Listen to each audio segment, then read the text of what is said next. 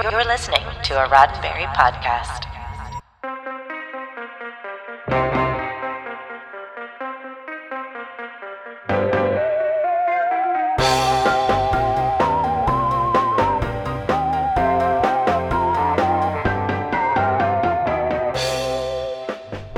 I'm Alexandra August, and this is your SciFi5, 5 minutes of science fiction history for February 8th.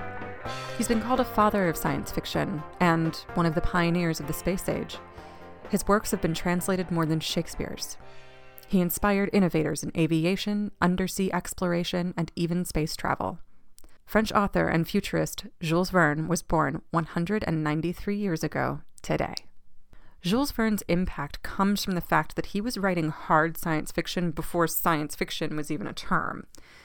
Verne, along with a handful of predecessors like Frankenstein's Mary Shelley, went to painstaking efforts to ensure the fantastic elements of his stories were grounded in scientific fact, or at least the most modern science available. It's this attention to detail that allowed Verne to predict so many 20th century scientific achievements. Learn about what he predicted after this.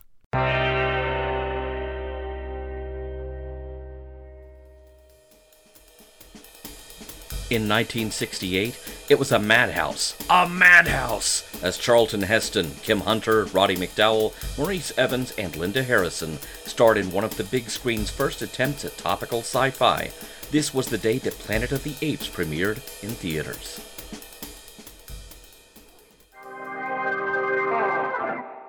Verne's most well-known creation is likely the Nautilus, the submarine from 20,000 Leagues Under the Sea. The novel was published in 1870, just 7 years after the first mechanical submarine was tested in France. Amazingly, the Nautilus was an electric sub. It featured electric lights, heating, and engines a decade before electrically powered ships first set to sea. The Nautilus even had an onboard desalination plant drawing salt from seawater for its batteries and at the same time providing fresh water to its crew. The Nautilus might be Verne's most famous vessel, but the way he envisioned space travel is even more impressive.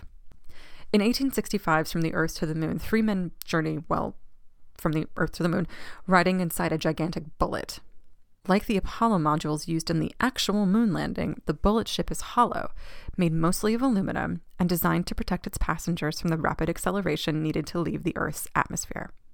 The ship is even launched from Florida, not far from Cape Canaveral. In 1869's sequel, because even 19th century sci-fi had cliffhangers, the ship splashes down in the Pacific Ocean and is recovered by the U.S. Navy, just like the Apollo 11 crew 100 years later. There's one aspect of space travel Verne didn't foresee. Rather than using rockets, Verne's astronauts reach lunar orbit by being fired out of a 900-foot-long cannon. Verne's math checks out. The bullet could have reached the moon, but the passengers inside wouldn't have survived the high G-forces from the acceleration. Space guns, like Verne's, might be a way to affordably launch inorganic material into orbit in bulk, though, and are still being explored today. Verne might have even predicted this podcast. A short story called In the Year 2889, possibly by Jules Verne, but likely written by his son based on Dad's notes, features a newspaper which, instead of being read, is every morning spoken to subscribers who, from interesting conversations with reporters, statesmen, and scientists, learn the news of the day. Interestingly, Jules Verne didn't think of himself as a scientist and might have objected to being thought of as a futurist. "I have invented nothing," he said in one of his final interviews. Instead, he credited the prescient nature of his works to the joy he took in reading about and researching the latest scientific discoveries and theories. There's no denying Jules Verne's lasting impact. Arthur C. Clarke and Ray Bradbury both considered him a primary inspiration. Likewise, real-world explorers and scientists like Jacques Cousteau, Edwin Hubble, and the Apollo 8 astronauts all said they were guided in their careers by Verne's works. This has been 5 minutes of science fiction history, your daily SciFi5 for February 8th. SciFi5 is produced by Roddenberry Entertainment, executive producer Rod Roddenberry.